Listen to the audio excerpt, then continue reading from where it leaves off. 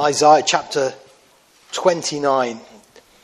The great prophet Isaiah wrote around the year 740 BC, and his prophecy has sometimes been called the fifth gospel because it contains so much really revelation about the Lord Jesus Christ. Verse 17 says, "Is it not yet a very little while, till Lebanon shall be turned into a fruitful field, and the fruitful field be esteemed as a forest? In that day the deaf shall hear the words of the book, and the eyes of the blind shall see out of obscurity and out of darkness. The humble also shall increase their joy in the Lord, and the poor among men shall rejoice in the Holy One of Israel. For the terrible one is brought to nothing, the scornful one is consumed, and all who watch for iniquity are cut off, who make a man an offender by a word, and lay a snare for him who reproves in the gate, and turn aside the just by empty words. Therefore, thus says the Lord, who redeemed Abraham, concerning the house of Jacob, Jacob shall not now be ashamed, nor shall his face now grow pale. But when he sees his children, the work of my hands in his midst, they will hallow my name, and hallow the Holy One of Jacob, and fear the God of Israel. These also who erred in spirit will come to understanding, and those who complained will learn doctrine." Please keep your Bible open there. In 1962, the American government became very concerned over the rise of Fidel Castro to political power in Cuba. And a top-secret organization called Mongoose was launched to try and get rid of him. And it sounds like something out of a James Bond film, but it really was true. They tried all the things that we think of today as gimmicks, but only then they were novel ideas. They tried poisoning the inside of his wetsuit with a fungus that would cause him to instantly die. They tried giving him exploding cigars, snakes in the bed. They tried even lacing the paper of his speeches with LSD in the hope that he would become hysterical and illuminated and therefore lose credibility with the people when he tried giving his speeches. They even tried hiring the mafia to take him down, none of which actually worked. But one of the more bizarre and strange methods of the of the CIA to get rid of him was the idea of getting pro-American pastors in Cuba to preach that the Lord Jesus Christ was coming back next week. And then they were going to fire some extraordinary fireworks called star shells over the country from a submarine in the hope that this would cause the population to believe that the Lord Jesus was coming back, create mass hysteria, cause Castro to resign or worse, and if nothing else, to create a pandemonium which they could then take control over. Well, as far as I know, the plan never went ahead, and Castro stayed in power longer than the CIA ever would have liked. But my point in telling that story this evening is this. When I'm talking tonight about the second coming of the Lord Jesus Christ, I want you to know this sermon isn't like one of those sermons. Okay? This isn't a gimmicky sermon to try and set dates. Date setters are upsetters. We're not into headline hysteria. But it is an announcement of the second coming of our Lord Jesus Christ in accordance with Scripture. You see, the hope of the church in every generation has been for the Lord's return. Ever since the Lord Jesus in John 14:3 told his church, "I will come again," that has been the hope of his people.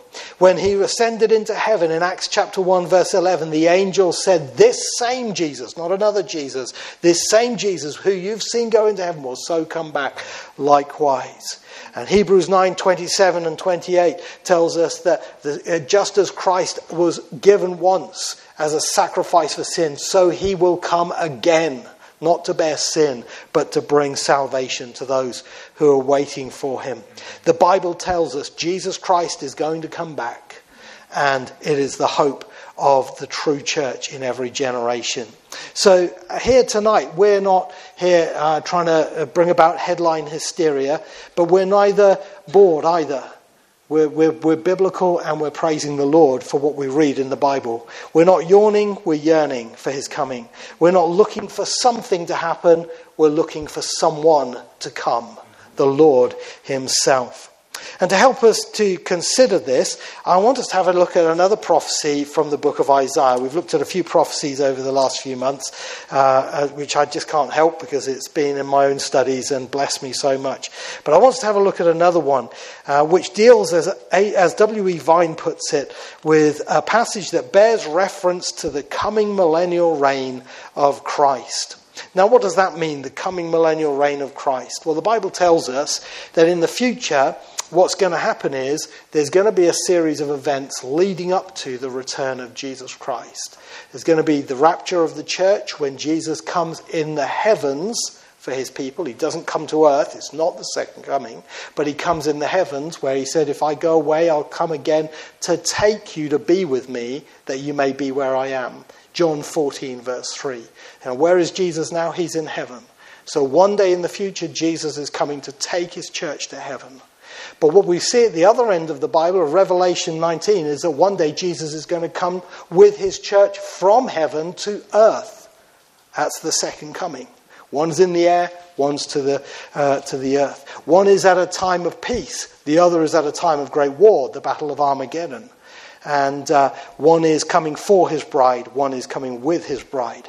And he is coming for his church. Then after that, there will be a period of 7 years, a time of judgment on the earth, when literally all hell will break loose upon earth. God's judgments are going to be poured out from heaven, and man's worst will be seen in his sinful nature as the restrainer, as it's called in the book of 2 Thessalonians, is removed.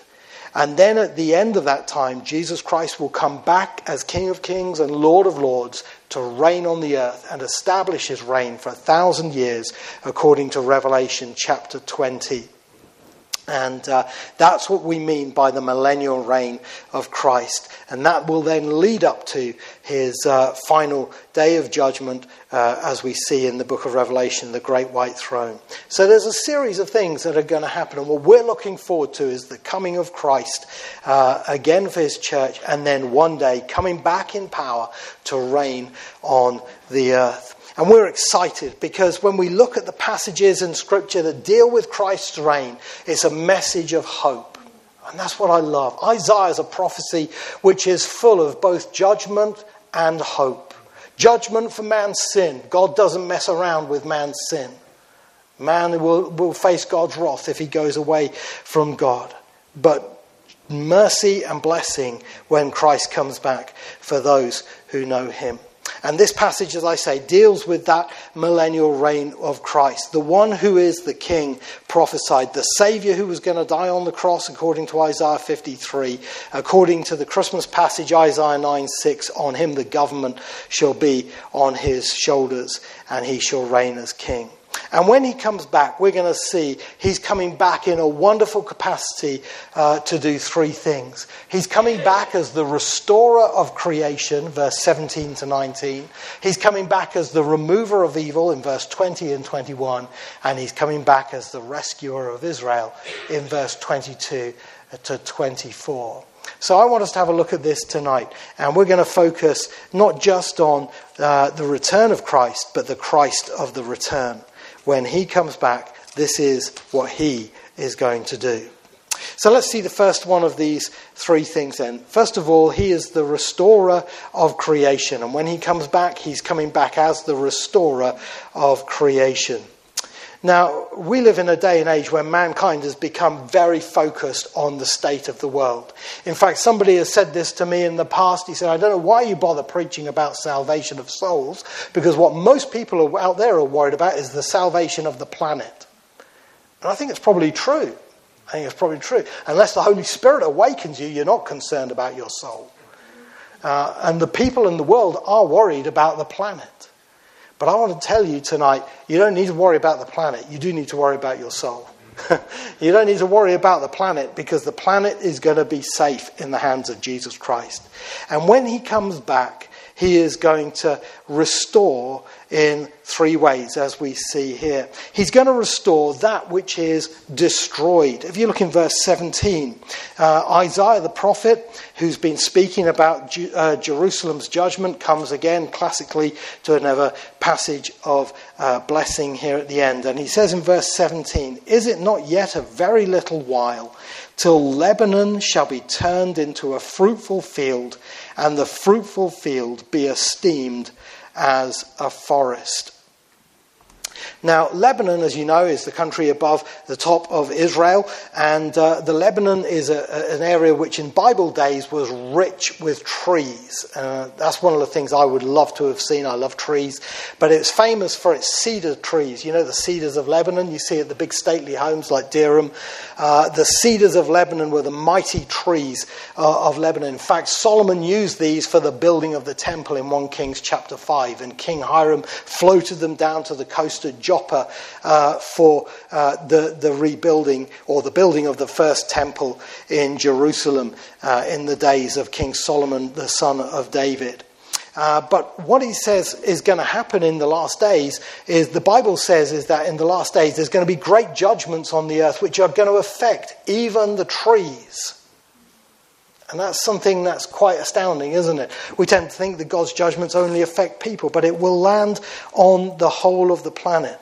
For instance, in Revelation chapter 7, we read how the sealing of the 144,000, which is a whole subject on itself. We won't get into that tonight. But it started off in that chapter with the message which says, "Do not harm the earth, the sea or the trees until we have sealed the servants of God on their foreheads." And in Revelation chapter 8, which speaks about the trumpet judgments, which is one of the waves of God's judgments from heaven, it says, "The first angel sounded, and hail and fire followed, mingled with blood, and they were thrown to the earth, and a third of the trees were burned up, and all green grass was burned up." Can you imagine what a devastating judgment that is going to be when that happens in the tribulation period? You know, trees give us the oxygen of the planet. Trees also help with the air quality, so that asthma sufferers and people like that will find it hard to breathe. You think of the greenery that's needed for animal life, vegetation, and so on. It's going to be a devastating thing. And yet the Bible promises when Jesus Christ returns, he's going to restore what has been destroyed during that time. And Lebanon will be returned to a fruitful field. In fact, he says that's not good enough. He said the fruitful field will be esteemed as a forest. That's how thick, again, it's going to be with vegetation. God is going to bring that restoration back. And you know, as I look at the news of what's happening in the world today, and I see those terrible wildfires up in Canada, and I've had the privilege of going there and seeing the beauty of that place with my own eyes, I'm very comforted to know this verse in Scripture. When the Lord comes back, he's going to restore what has been destroyed in the earth. But also, he's going to restore what has been deformed. If you look in verse 18, it says, "In that day," and I want you to underline that phrase in your mind, because that's a phrase used by the prophets of the great day when Jesus comes back and he works to restore all things in the planet, the kingdom age. "In that day, the deaf shall hear the words of the book, and the eyes of the blind shall see out of obscurity and out of darkness."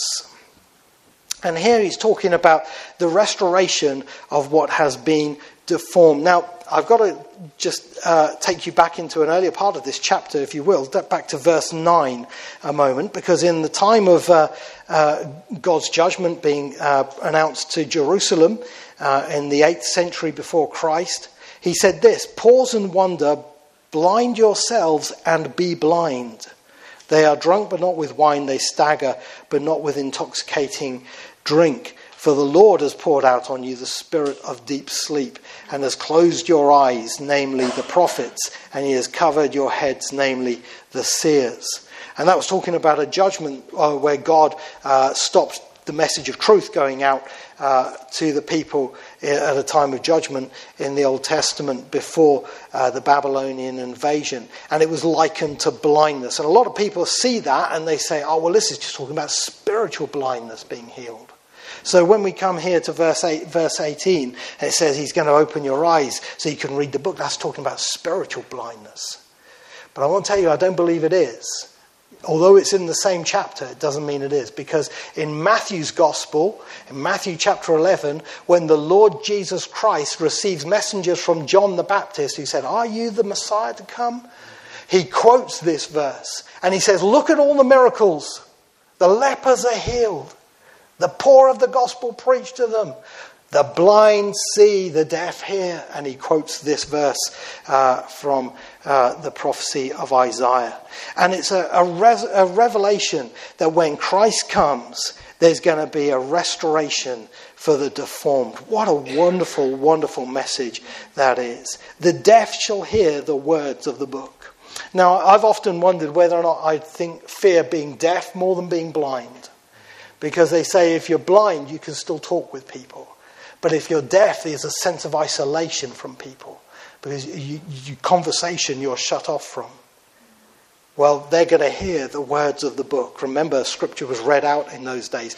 People didn't own their own Bibles. But they're going to hear the words of the book. Because their ears will be opened again wonderfully when the Lord comes. And the blind shall see out of obscurity. They'll come out of their obscurity and out of their darkness. Those who have partial vision, those who have total loss of vision will have full restoration when Christ comes. And this is all to do, I believe, with the resurrection body of the believer when the Lord Jesus comes and resurrects our bodies and makes them new. You see, this is one of the great hopes of the Christian. Romans chapter 8 in the New Testament talks about the redemption of our bodies. Isn't that a wonderful thing? And you're sitting here tonight in church and you're thinking, oh, my arthritis is killing me, or whatever it is. You know, I've got good news. If you're a Christian, there is the redemption of the body to come. And Paul says in Romans 8, who hopes for what he already has? In other words, we don't have it yet, but we will have it in the future when Christ comes. That's why we don't make false promises about healing. We'll pray for the sick, definitely. And I believe God can heal. But I can't make you a promise because we don't hope for what we already have. We're hoping for what's to come in the future. And Christ will heal what's deformed. How wonderful. We have not only soul salvation in Christ, but whole salvation. And then thirdly, we see that when Christ comes, he'll be the restorer of the deprived. In verse 19, the humble also shall increase their joy in the Lord, and the poor among men shall rejoice in the Holy One of Israel. I hate to tell you this, dear friends, but one of the things that's growing in the world and is going to grow in the world in the last days is the gap between the rich and the poor. And we see it in the book of Revelation, we see it in the book of James with the rich abusing the poor, and it is going to be quite a stretch as time goes on. In fact, if you go to chapter 32, there's a very fascinating little prophecy here in verse 6, and it's quite a disturbing one. He says, for the foolish person will speak foolishness, and his heart will work iniquity to practice ungodliness, to utter error against the Lord. So this is what's going to happen. People are going to utter errors against the Lord in their foolishness, to keep the hungry unsatisfied, and he will cause the drink of the thirsty to fail. Isn't that a frightening thing? You know, when you can control people's finances, when you control their food intake and so on, you can control people. Well control is one of the names of the game. And that is going to be one of the frightening things in the days to come. But here's the good news. Here's the good news. When Christ comes, the humble shall increase their joy in the Lord, and the poor among men shall rejoice in the Holy One of Israel. The Lord will deliver from all these things, and we shall not be deprived. We'll be blessed in him. This is a great hope. And the humble there and the poor together show that the two go hand in hand. They're humble because they've been made poor. But the Holy One of Israel is the one who will restore blessing. And this was the hope of Job that we're pointed to in the book of James as well. So dear friends, have a look at this and see for yourself the restorer of creation is the Lord Jesus Christ. This is a great hope for us in this day and age with so much going on. And when we look at the world, we can say, yes, it's bad. But one day when Christ comes, it's going to get better. And this is good news for those who know Christ. Second thing I want you to see here is Christ will be the remover of evil when he comes. And we see that in verse 20 and 21. You know, one of the things that you often have thrown back at you when you are a Christian is the issue of suffering. And people often say, don't they, well, if there is a God, why doesn't he get rid of all the suffering? Why didn't he get rid of all the suffering in the world? Well, I've got news for you. One day he is going to. One day he is going to get rid of all the suffering in the world. At the moment we can see that suffering has been caused by man's sin in the Garden of Eden and is a result of the fall of Adam. But one day when Jesus comes again, those who've been made new and forgiven by him because they've put their trust in his saving work on the cross, they will enter a world where evil has been removed. And there's two definite groups here that are mentioned for removal. The first is the terrible one. If you look in verse 20, he says, "For the terrible one is brought to nothing. The scornful one is consumed." And I believe these two people are the same person, the terrible one and the scornful one. Now, who are we talking about here, the terrible one and the scornful one? Well, we have a little hint in the earlier part of the chapter, back in verse 5, when he was talking about the Assyrian invasions, and he talked about their leaders. He said, "Moreover, the multitude of your foes shall be like fine dust, and the multitude of the terrible ones like chaff that passes away. Yes, it shall be in an instant, suddenly." And if you read later on in the prophecy of Isaiah, you read the historical account of how God rescued the people of Israel from the hand of Sennacherib, king of Assyria. And by the way, that's upheld by archaeology as well as scripture. Because you can go to the British Museum and you can see the Taylor Prism, which records the account of Sennacherib's, well, he doesn't say it's a defeat. He walked away from a siege at Jerusalem, which he never did. But the fact is, he walked away on his own because God destroyed his army. But the terrible ones there were the Assyrian kings. Well, here we have reference to a terrible one singular. And what it's telling us is it's a wicked king who is coming. A wicked king who is coming. The terrible one. Now, in the years of following Alexander the Great, the world was given the Greek language, and they translated the Hebrew into the Greek for the Greek-speaking Jewish people. Most of the world actually spoke Greek. Most of the Jews spoke Greek, so they needed a Bible in Greek. And they came up with what was called the Septuagint, which is the Greek translation of the Hebrew Scriptures. I've got a copy of that at home, and the phrase that's used here will ring bells for those who study Bible prophecy. Because when it says the terrible one, it literally says the lawless. The lawless. Now, who is the lawless one? Read 2 Thessalonians 2:8 and you will see the lawless one is the Antichrist who is to come. You see, just as certainly as Christ has come, so the devil has his man too. And just as God has his son who he wants us to put our trust in to be saved from our sin on account of his death on the cross, the devil has his man to lead the world astray. And the Bible tells us that one day in the future, such a man is coming. We have Old Testament pictures of him in the character of Cain and Nimrod, in Tobiah, who set up himself in the temple, and Nehemiah threw out at his second coming. That's significant. Adonai-Zedek in Joshua chapter 10, who gathered the nations to war against Israel. And ultimately, I think, King Nebuchadnezzar, who called himself King of Kings, although he wasn't, a title that is divine. And he threw the Jewish boys into the fiery furnace like There will be a Holocaust of the Jews in the end. This terrible one who's coming is literally what his name says. He is a terrible one. He is the Antichrist.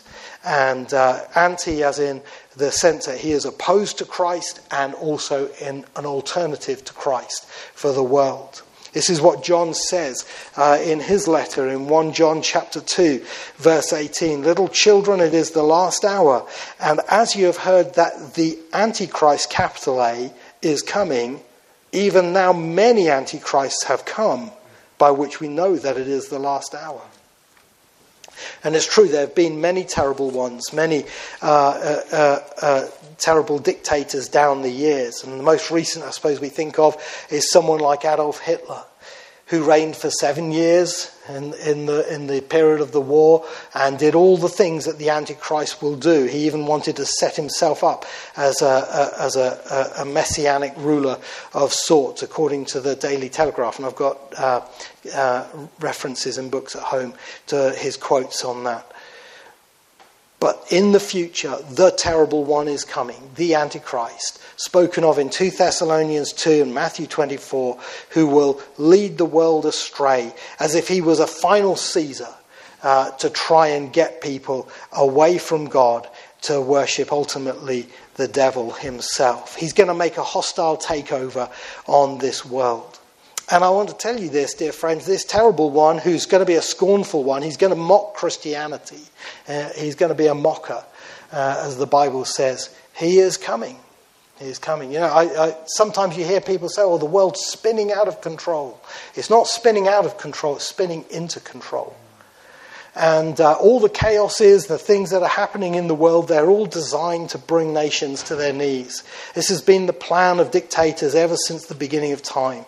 Psalm 2 tells us the nations, the true conspiracy, not the false conspiracies you read on the internet, but the true conspiracy is that the world leaders are setting themselves against the Lord and against his Christ. But God says his Son will reign on the holy hill of Zion and will come back.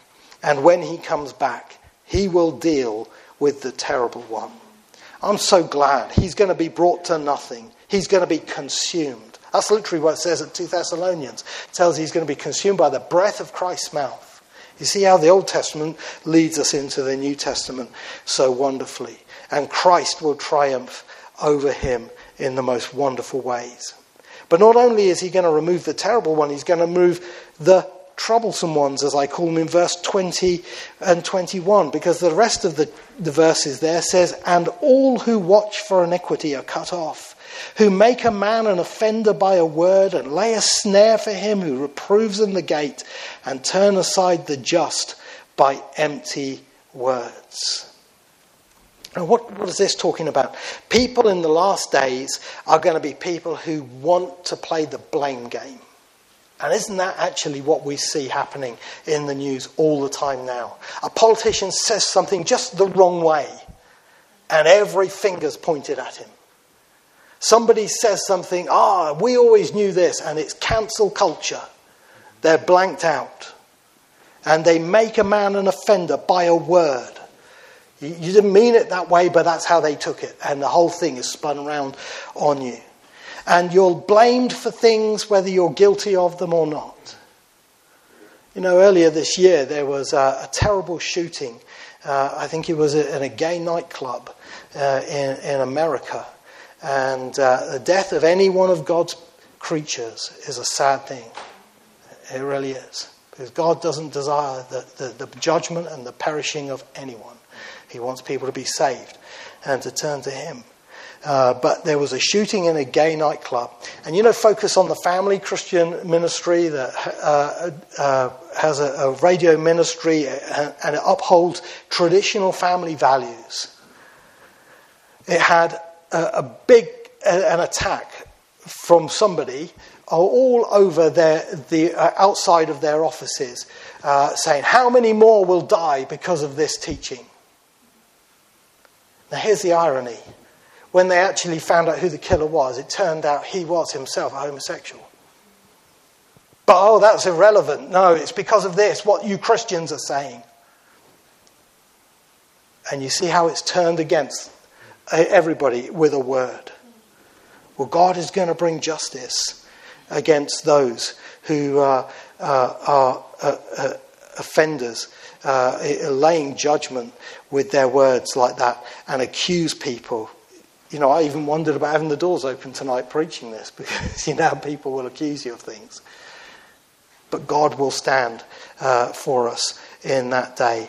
And the terrible ones, the troublesome ones, all who watch for iniquity, they will be cut off and they will face God's judgment. Jude talks about this when he talks about people facing judgment for their words. It doesn't take much size to criticize, but it does take a lot of size to stand up against a holy God when he comes in judgment. So when the Lord Jesus comes back, he's going to do that very thing. He's going to be the remover of evil, and suffering will end on the planet. Now that's good news, but that's also bad news, and I'll tell you why. Because who of us in this room can say we have never been the cause of anybody else's suffering at any time? Who of us in this room can ever say we have always been the victim and never the perpetrator? None of us. None of us. We're all guilty. And if God was to come and remove all the evil, he would have to get rid of us. He would have to get rid of me. Because I'm a cause of it too. And so are you.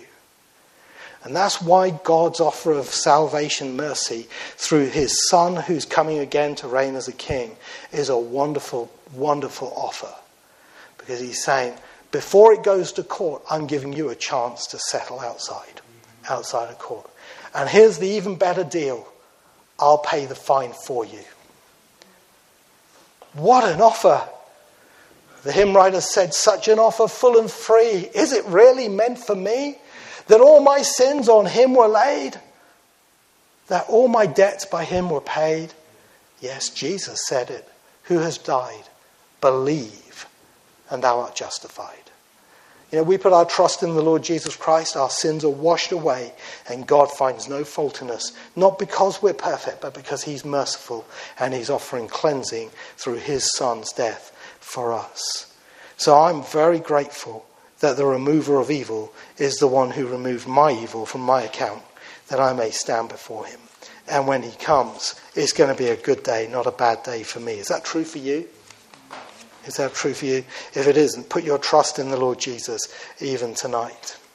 The third thing we see here is that when Christ comes, he is going to be the rescuer of Israel. And this is what verses 22 through to 24 says. And in these verses, the focus narrows down onto the nation of Israel themselves. Therefore, thus says the Lord who redeemed Abraham concerning the house of Jacob. Now, you may notice that all the way through this passage, the Lord has been identifying himself as the God of Israel. Verse 19, at the end there, the poor among men shall rejoice in the Holy One of Israel. At the end of verse 23, and hallow the Holy One of Jacob, and fear the God of Israel. And the God of the Bible is the God of the Jews. Not the God of the Palestinians, the God of the Jews. That's what the Bible says. Not what John Aikins says or anybody else. It's what the Bible says. He is the God of Israel. And he has a covenant with Israel through their founding father Abraham, who he redeemed, as it says there in verse 22. And because of that, he is going to be faithful to Abraham, and he's going to bring blessing and rescue to Israel when Jesus comes in the last days. And this is what he says concerning the house of Jacob. He's going to rescue them from fear of persecution in verse 22. Jacob shall not now be ashamed, nor shall his face now grow pale. Now, what's he talking about here? He's not talking about being ashamed of the things he's done wrong, but what he's talking about, ashamed as in fearful, because he has no defense. And this was the state of Israel in the Old Testament against the Assyrians and the Babylonians when they were coming. And yes, it was because of their sins and the nation had gone away. But it was a frightening situation. But you know what? That's the situation of the Jewish people today. Their faces grow pale and they're fearful. They're fearful. You read the newspapers about the rise of anti-Semitism in our world, and you read why many Jewish people are leaving our country and leaving the other countries of Europe. Because they're fearful. Anti-Semitism is rising. And even if you go back to the land of Israel, as many of them are travelling back to the land, making aliyah, as they say, and settling in the land, there's still fear of persecution from their neighbouring countries. They're surrounded by enemies. They live in a theatre of threat. But when the Lord comes, that will all end. They will not now be ashamed or grow pale. They won't go white in the face. It won't be like living with a time bomb strapped to you all the time because you're Jewish. They'll have peace because their Messiah has come. What a wonderful mercy that is going to be to God's covenant people. Also, he's going to rescue them from falling population. Verse 23, he says, "But when he sees his children, the work of my hands in his midst, they will hallow my name and hallow the Holy One of Jacob and fear the God of Israel." I don't know if you know this, but world population is something that's spoken of quite a lot in the last days passages of Scripture. And we read about some of the ups and downs in world population. And in the days of the Lord's coming, Jesus said, as it was in the days of Noah, so it'll be in the days of the coming of the Son of Man, in Luke 17:26. Well, what was it like in the days of Noah? Well, apart from it being very corrupt, one of the things we read was that the people populated and filled the earth. There was a population explosion. And hasn't that happened? 8 billion people now on the planet. They're saying now, we can't sustain these sort of numbers on the planet. Yes, we can. God has provided and will provide. But this is what they're saying. But the numbers will go up, but our numbers will also go down. In Revelation chapter 6, verses 7 to 8, we read in one judgment that 1/4 of mankind will die. Think of that. So in this room, 1 every 4 of us would be dead. That'll bring our numbers down, wouldn't it? And then in Revelation chapter 8:11, it says that many will die. And then in Revelation 9:18, it tells us that 1/3 of mankind will die. 1/3 of the remaining 3/4. Think how much population is going to go down, never mind go up. And it's going down so low, Jesus said in Matthew 24:21, unless these days have been shortened, that no one would survive. And that's not going to bypass Israel either. In Zechariah 13, verse 8 and 9, we read that 2/3 of the Jewish people are going to be killed in another Holocaust. That's a terrible loss of numbers when you consider how many they've already suffered losing during the Holocaust. But here's the hope of the Lord's return for the nation of Israel. They're not going to be wiped out. God's covenant promise to Abraham, which would be that he would have a seed, a people, a nation. He said, when he sees his children, the work of my hands in his midst, they will hallow my name. And Isaiah talks a lot about this. And people will even say, well, where did these all come from? That's one of the prophecies later on in Isaiah. And it's going to be God's work. And it says, they will hallow the Holy One of Jacob and fear the God of Israel. It's a wonderful thing. They're not only going to be multiplied, they're going to be saved. Well, that's a wonderful thing. If you're a parent, you know how wonderful it is to have a child. But you know what is even more better is to have a child who trusts Jesus. And that's what's going to be the case when they come. There's a parallel this in Jeremiah 30, verse 19. I will multiply them and they shall not diminish. I will also glorify them and they shall not be small. Their children also shall be as before, and their congregation shall be established before me, and I will punish all who oppress them. That's a wonderful thing. You say, John, do you really believe God will do that? Yes, I do. I do. I believe he's done it in the past. He did it in the Exodus when they tried to wipe out the Jewish people in the days of Pharaoh.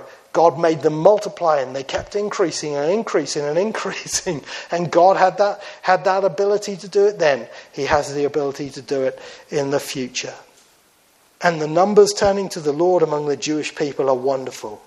I was reading a book just recently, and it said, do you know what, in 1967, at the time of the Six-Day War, which was the anniversary of that was just last week, by the way, in 1967, at the time of the Six-Day War, there were only 200 Christian Jews, Messianic Jews as we call them, in the land of Israel, and there were only 2 congregations. That was 1967. Today, there are estimated 30 to 40,000 Christian Jews in the land of Israel and 300 Christian congregations among the Jews. Isn't that wonderful? What God can do. And that's what he'll do in the future when the Lord comes. But he's also going to rescue them from faulty perceptions. Verse 24, look how this passage ends. He says, these also who erred in spirit will come to understanding, and those who complained will learn doctrine. You know, so many people in the world today are being misled by false teaching. Whether it be the false teaching on the internet or on the television or in the churches, let's be honest. And it's causing many people to err, and err in spirit as well as in their beliefs. It's a sad thing. I read this testimony from a pastor just recently, and he said this, that a young man called him to talk with him, and he talked with him until the early hours of the morning about what he described as his crisis of faith. And the pastor writes, he says, he told me after listening to lectures at the university he was at on the origin of life, he could no longer believe in the literal interpretation of Genesis in the Bible. When I asked him how this affected his view of life, he responded, well, I must confess that the things taught here in church don't seem as important as they once did. 2 years later, that same student telephoned me in the middle of the night to say he was about to commit suicide. Mercifully, he refrained from doing so, and later he came to renewed faith in Christ. I praise God for that story, but it highlights, doesn't it, the danger of false teaching, even in the universe. When people deny God's teaching, it doesn't come without consequences. And you go against the Bible or confuse the teachings of the Bible, you'll do irreparable damage sometimes to people. But here's the wonderful thing about Israel. All the Jewish people who've heard all these wrong things and misleading lies against Christianity, it will all be cleared up and they will get clarity. And those who complained will learn doctrine. I've got to tell you, I've prayed that verse so many times. When some people have come up to me afterwards, after I've preached something at church and they didn't like it, I've said, Lord, you know what it says in Isaiah? Those who complain will learn doctrine, and they'll come to see what the Bible says. Well, that's the rescue God's going to give, and that's the greatest rescue, to come to a knowledge of the truth. So what a wonderful thing it's going to be when the Lord Jesus comes again. Winston Churchill was once asked to give the qualifications of a person to succeed in politics. And this is what he said. It is the ability to foretell what is going to happen tomorrow, next week, next month, and next year. And to have the ability afterwards to explain why it didn't happen. Well, that's something the prophets didn't have to worry about, because the word of God has a track record 100% of coming true. And these things we've read about here will come to pass just as surely as Isaiah's prophecy about the virgin birth came to pass. And Isaiah's prophecy about the cross in Isaiah 53 came to pass. And Isaiah's prophecy about the return of Israel to the land came to pass. These words will come to pass too. Just go back now to the very first line of that prophecy we read tonight in verse 17. What does it say? Is it not yet a very little while? What a message of hope to go home on. It's not long, people, before the Lord comes. The world is going to get worse, but it's going to get better when Jesus comes again. Praise his name. Put your trust in him if you've yet to do so.